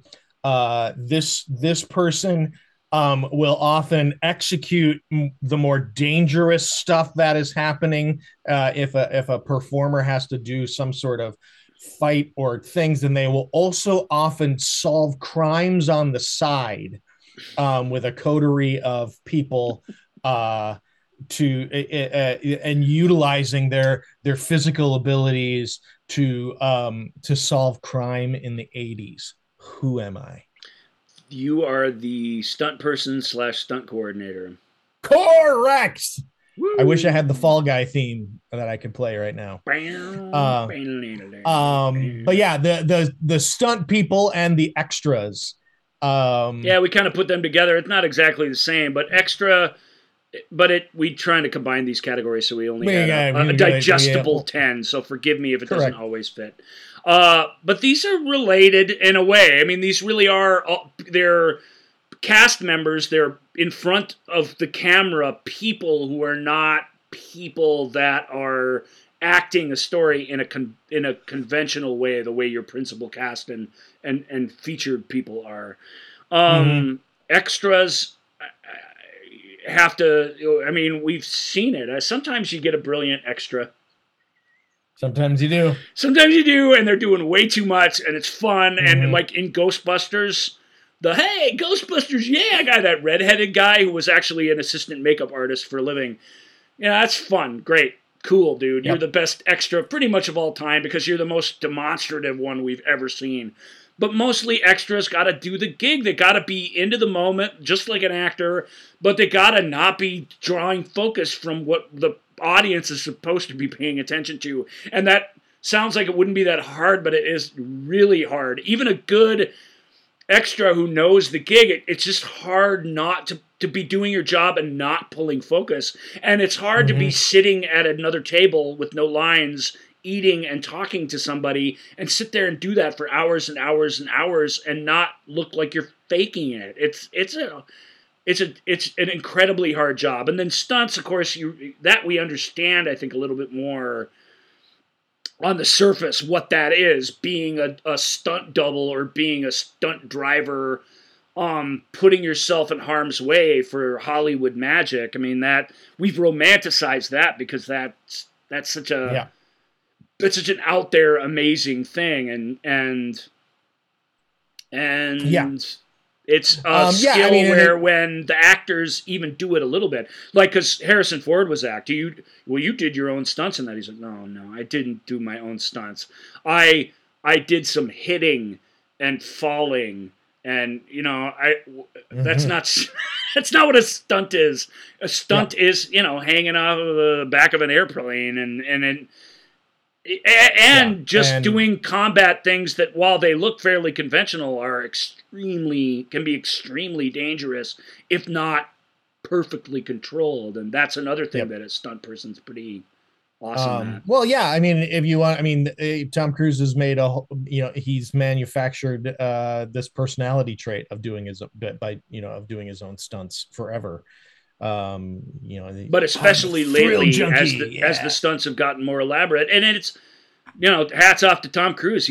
They're not faking it. He really is on that motorcycle. He really did jump out of that plane for 3 weeks to get that sequence on film. Like he really does do his own stunts in a way that I think Harrison was saying, we don't do our own stunts. Right. But, and of course, there's the famous scene where the heroes all are being chased by the villains, and they jump through these closing doors, and they are thought they're going to be, and then the people thought they captured them and realized, you've captured their stunt doubles. #Spaceballs. All right, let's move on. Hashtag. Yep, let's move on to this is I'm not sure what I'm going to do for this one, but this is a Who Am I? Who am I?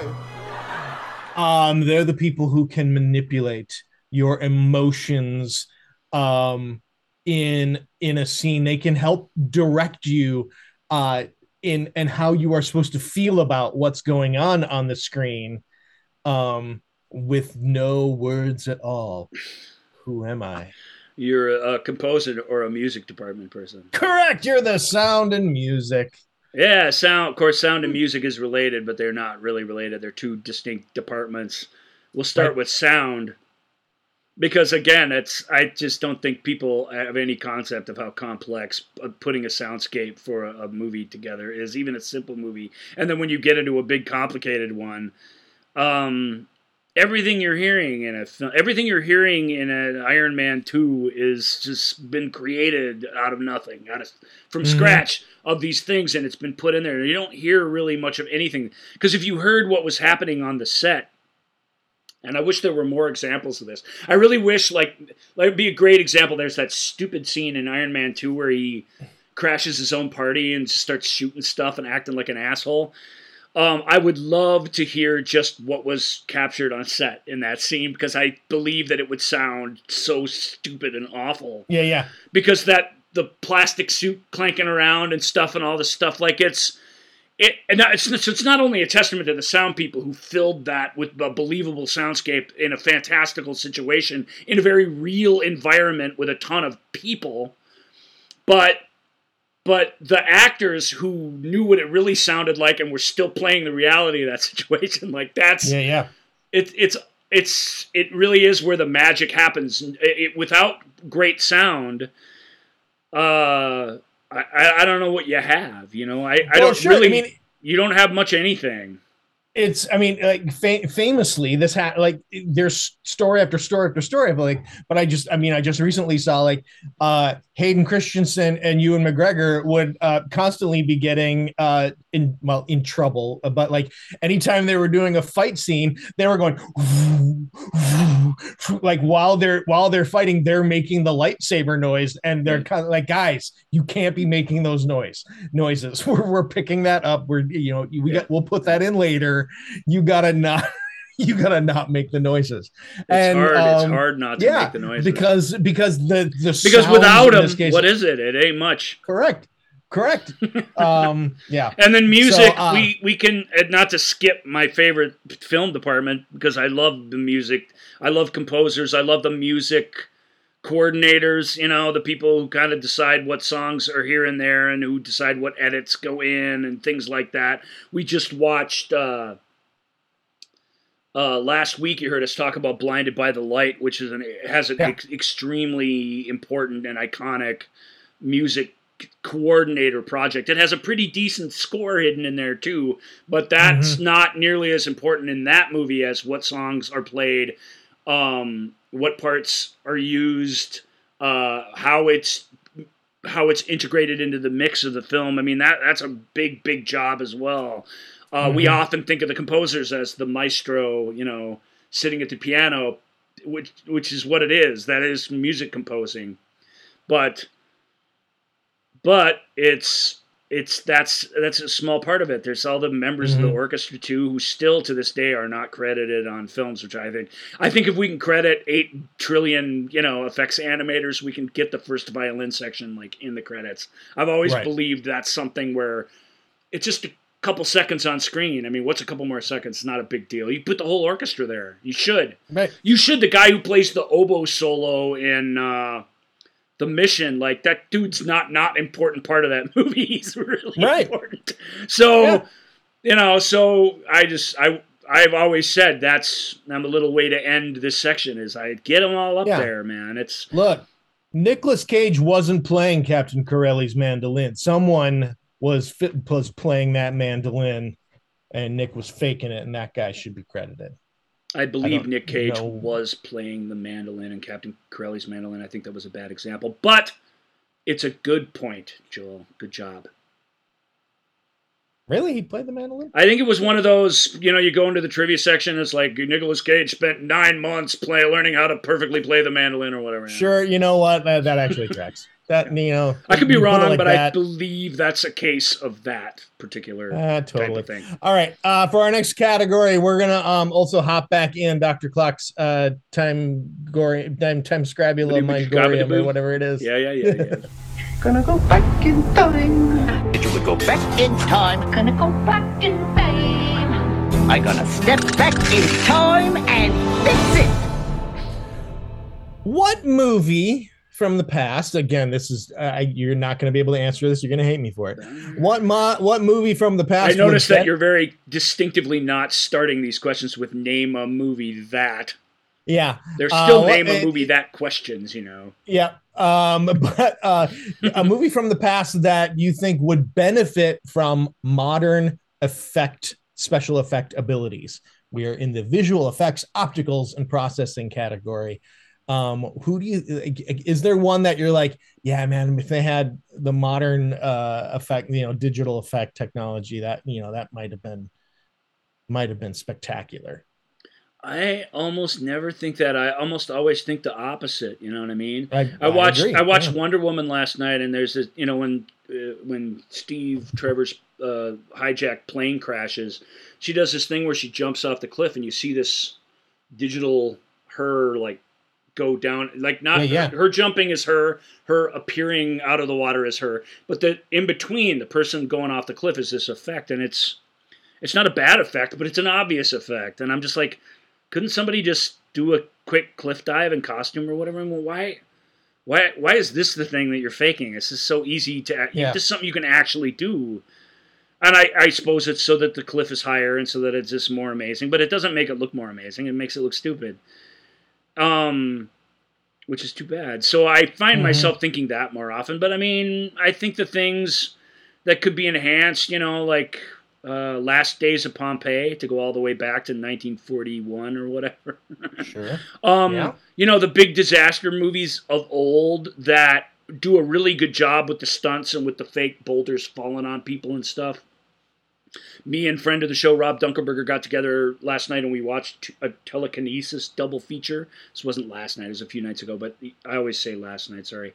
When I mean back in 1996, I don't know why I do that, but I do. Recently, we got together to watch this telekinesis feature, and one of the movies was The Medusa Touch with Richard Burton and Lee Remick.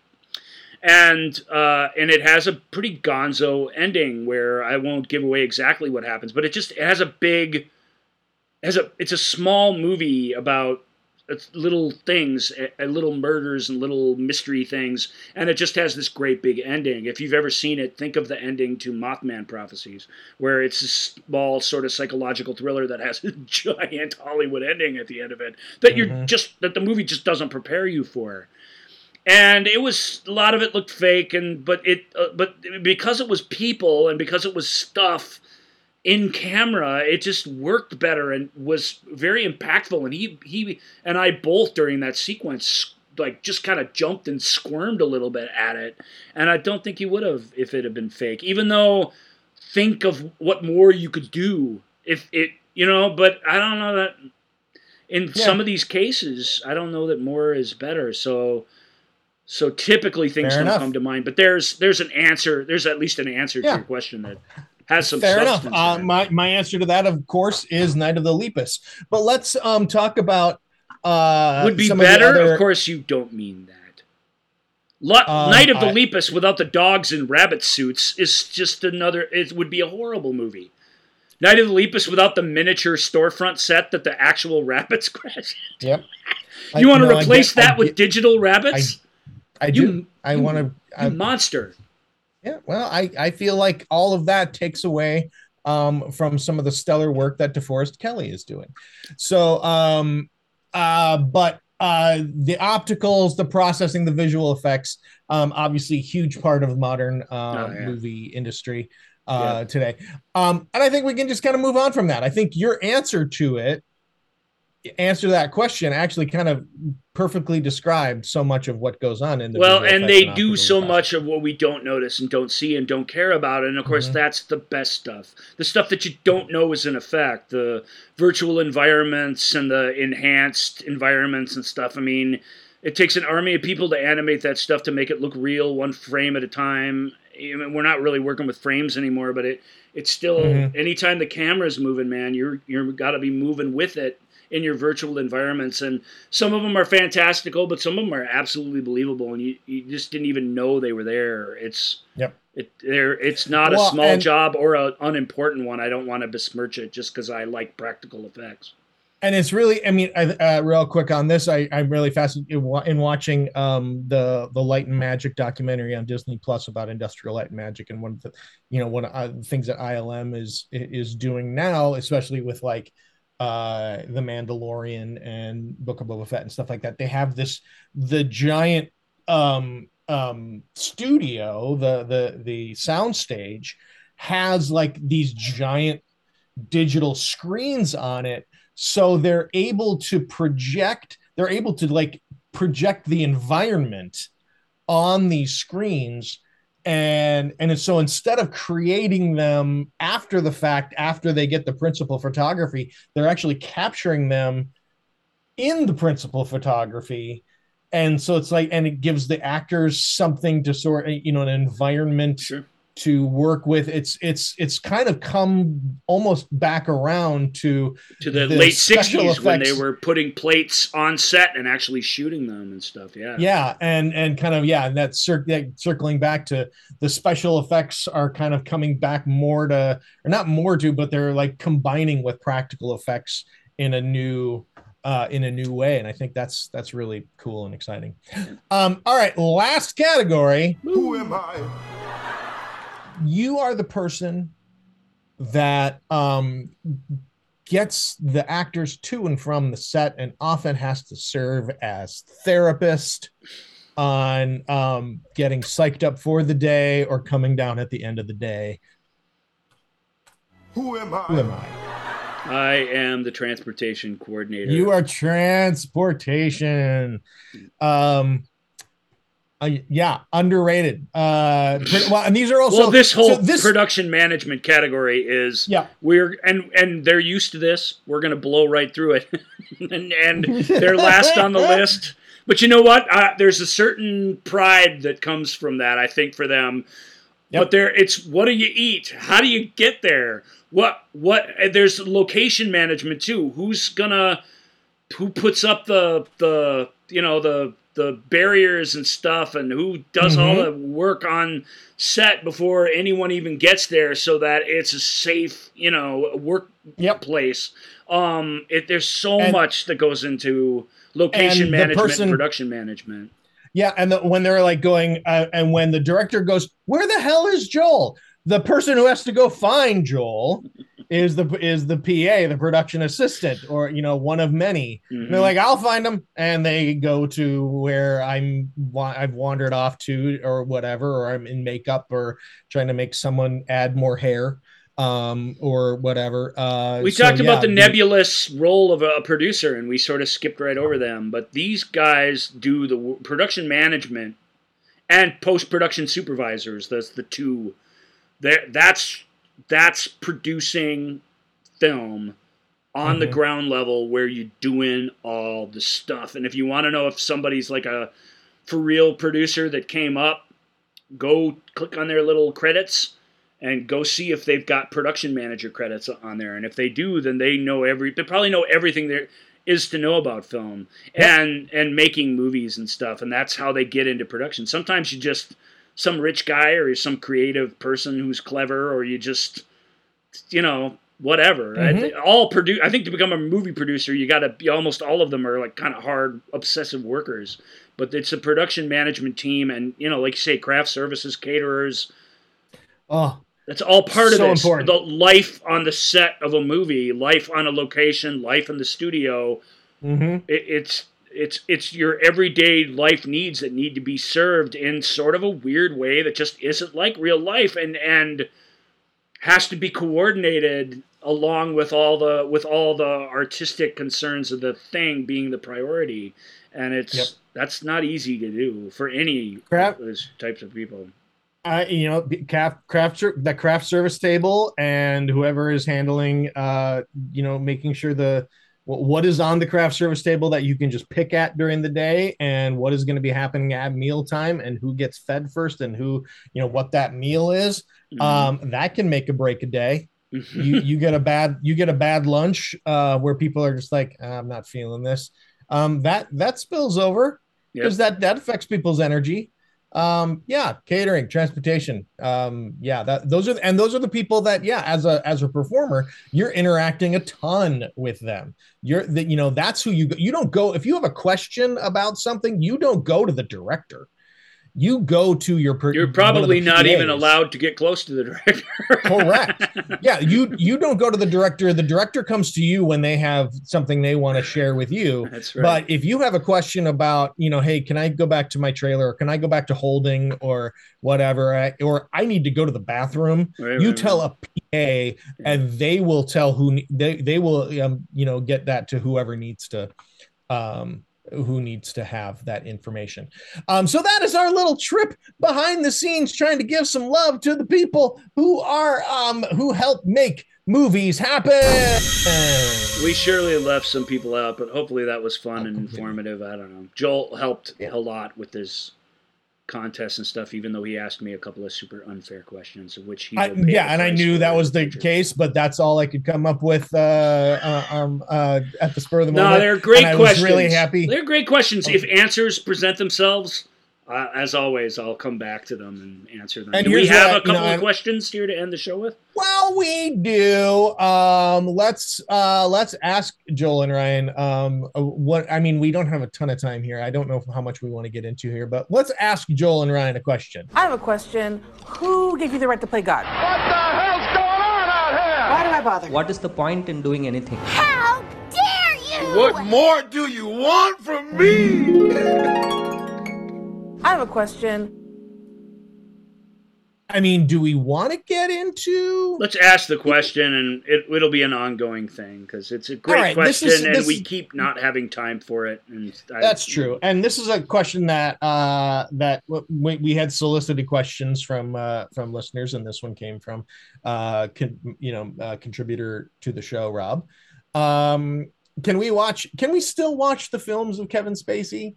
What about performers being fired or let go after one allegation? Like, should Johnny Depp have been removed from the Fantastic Beast films for one allegation, which has now been, it's not entirely what proven true of what he was being accused of. And then of course there's Mel Gibson, J.K. Rowling, Woody Allen, Roman Polanski, all of these these people who have problematic. It's not a did you do a bad thing, now you're blackballed, or because there's a spectrum of stuff here, obviously a spectrum of behavior. It's like anything else. But I'm following what he's saying. What was the third part of this? It was another interesting, more content-related thing. Of this question, that was it from this question. Well, first thing, let's just for fun, let's just attack the Kevin Spacey one literally, because, you can still watch Kevin Spacey movies. There's a bunch of really good ones out there. The other thing that's really convenient about Kevin is that he was a dick in real life, and as an actor, he was a dick. And his magic power as an actor was he brought the dickishness to every character he ever played. Even the kindly alien in K-Pax is an asshole. Go back and watch it and argue with me. You can't. So it helps. It helps take the pressure off that you're watching this. With that guy, it's like, who didn't know this guy was a creep? I don't know how you could not know when it just got into everything that he ever did. Even his Letterman interviews, go watch him. You could just tell he's not right. He's an asshole. That's cool. Some people are. That's not a crime. Now, maybe he did some actual crimes. That is a crime. That's different. But, as Joel said, it's a whole show. And it's a whole spectrum of stuff where you got to make up your own mind. No, or hey, if what he did was beyond the pale to you, then no, you don't have to watch it. But I think the only place we have to be careful is our need to be satisfied and to scrub these things out of existence. I think if you go back and watch, I mentioned it in the show just today, 1941. Go back and watch Spielberg's 1941. The whole last act, there's this major subplot that's happening where there's a woman trying to avoid being raped by a serviceman while the world's coming to an end, basically, in this crazy comedy. And it's played for laughs and for fun. And everybody's having a good time. There's lots of behind-the-scenes stuff where the two actor and actress are enjoying themselves. Like, it's not some dramatic thing that happened. But it's so... What are you doing? Who wrote this? Even in 1979, it makes no sense that this thing is in a movie. And it's a disgusting, distasteful thing to be in the movie. And I still watch 1941 every once in a while because it's Spielberg. It's not good at all. It's a disaster. But it's a disaster movie that is a disaster happening before your eyes as a movie. And it's so accomplished and so large in scale that you can't really look away from it. There's a magic to it, whether you like it or hate it. But should it be eliminated from existence? I mean, no. I think that's the part we need to be careful about, man. We don't talk about it because we don't want to just ruin everybody's fun, but we talk about why we don't talk about John Hughes movies, and it's because they're fucking disgusting for the most part. Especially the one aimed at us when we were kids. They're really, really gross if you break them down into what they actually are. Even the feel-good ones are kind of awful. And I'm like, True. I can't talk about them without feeling that way, so I don't watch them because I don't want to expose myself to that. At the same time, I don't want them to go away, or I'm not expecting them to not be part of the conversation of all the films we grew up with. They were a big part of all that. Mm-hmm. And despite my resistance to them, there's still some good things in them that attracted people in a really, really positive way, or actually filled some people with confidence and joy, and there's that happening too. So you it's not all one way or the other. So that's right. That's the only thing I would say about this is it's okay. I don't listen to Michael Jackson songs anymore. I don't know how you can even listen to Michael Jackson lyrics and not just squirm and feel terrible and dirty. And I get that ideally you separate the art from the artist so that you can enjoy all things, but your mileage may vary thing to thing. Perceived crime to perceived crime, whatever your own sensibilities are. I just think we need to not, as a mob, be making decisions for everybody about this stuff. I think things are, they're time capsules in a way, and songs, films, TV shows, all of it, music videos, and you have to be respectful of what they were at the time. And if they were controversial at the time, great, let's have a discussion about the controversy, and let's all evolve as people. Let's be careful of wiping anything from the map because of our dissatisfaction with it, I guess. Yeah, I mean, it kind of, like you said, it comes down to the individual watching the piece. If someone's personal transgressions, if that it means that you aren't able to follow the story, or if it colors the story or the performance or whatever, if it colors it too much where you can't get past it, then you don't need to watch that film. And that's also the kind of consideration that someone is going to make when casting this. It's why Kevin Spacey doesn't get cast anymore in anything, because people know that they're not going to be able to watch Kevin Spacey create a character. They're only ever going to see Kevin Spacey, the creep, and the person who has probably done these really horrible things. It's a different, but for every, for every performer and every transgression and every artist, like you said, separating the art from the artist, it's a different bar for every individual. Is it fair? No. But it is a different bar. So there isn't one uniform bar, and it really is what is going, if you as a viewer can't separate, which there's performers out there that I cannot separate the performer from the performance. And it's sometimes that's okay, and sometimes I'm not. It doesn't work in the story for me because I'm not. This person, I'm not seeing. I'm only seeing the celebrity or the. And that's a spectrum too. Yeah, It well, that didn't work, but the rest of this worked, so it's whatever. And the last thing I'll say about this, and without going any further, because we're not going to get back into cancel culture and things again, but I will just say in general, philosophically, whatever your affront has been, whatever poisonous relationship has been, whatever fight you got into with your famous husband or wife, that really sounds terrible. I do believe wholeheartedly and want to see people come back to the light. I want to see people supported by their friends even when they've done wrong. I don't, you know what I mean? I really, I want us so badly as a society, and maybe we are this, but we're just not seeing it where the discourse is happening. It's possible. I hope so. But I really do want, I want Amber Heard to still be able to be in Aquaman movies. I don't see why it's important that she not be, based on what we know. There's a lot of weird, awful stuff, but at the same time, not enough to take someone's whole career away from them just because you don't like them anymore. It seems like really petty on behalf of the rest of us. So I want to see that. I'm happy that Matthew Fox has a TV show coming back. Good. He sorted some things out and should be, if he's not a danger to himself or others, should be able to do his trade again. And he's a decent enough actor that, you watch it and you give people a second chance. Some people struggle with stuff their whole lives, and it shouldn't prevent them from being part of our world.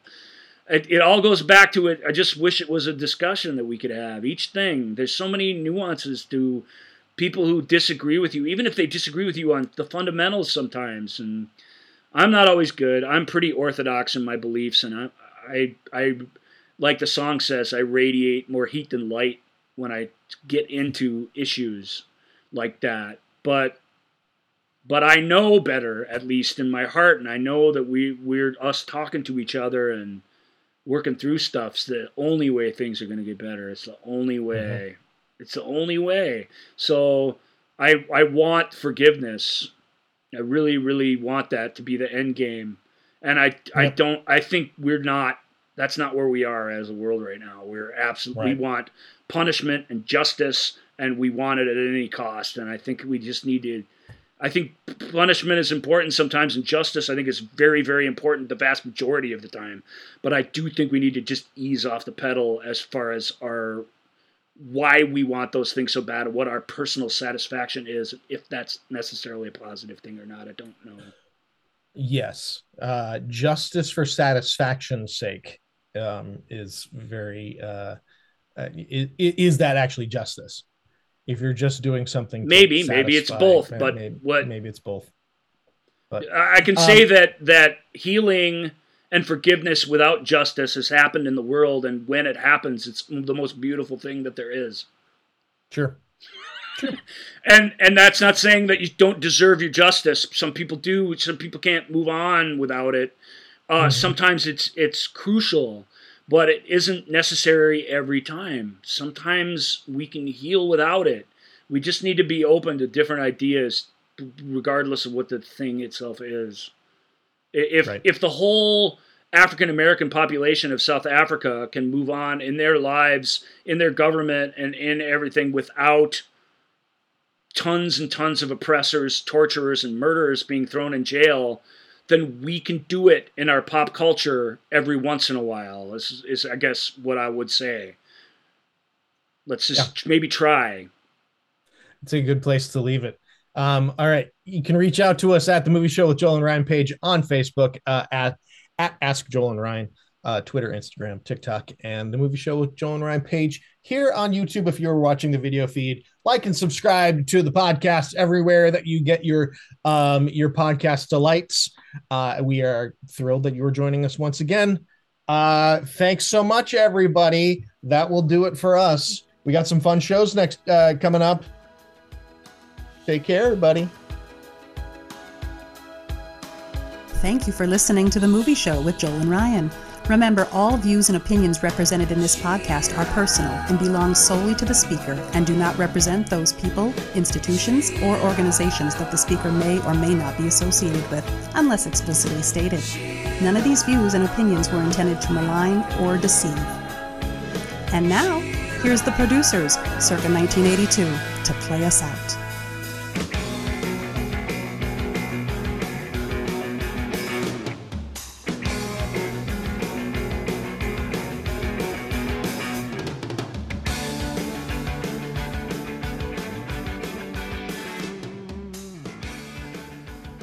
Did I just call black South Africans African Americans? If I did, I'm sorry. That was dumb.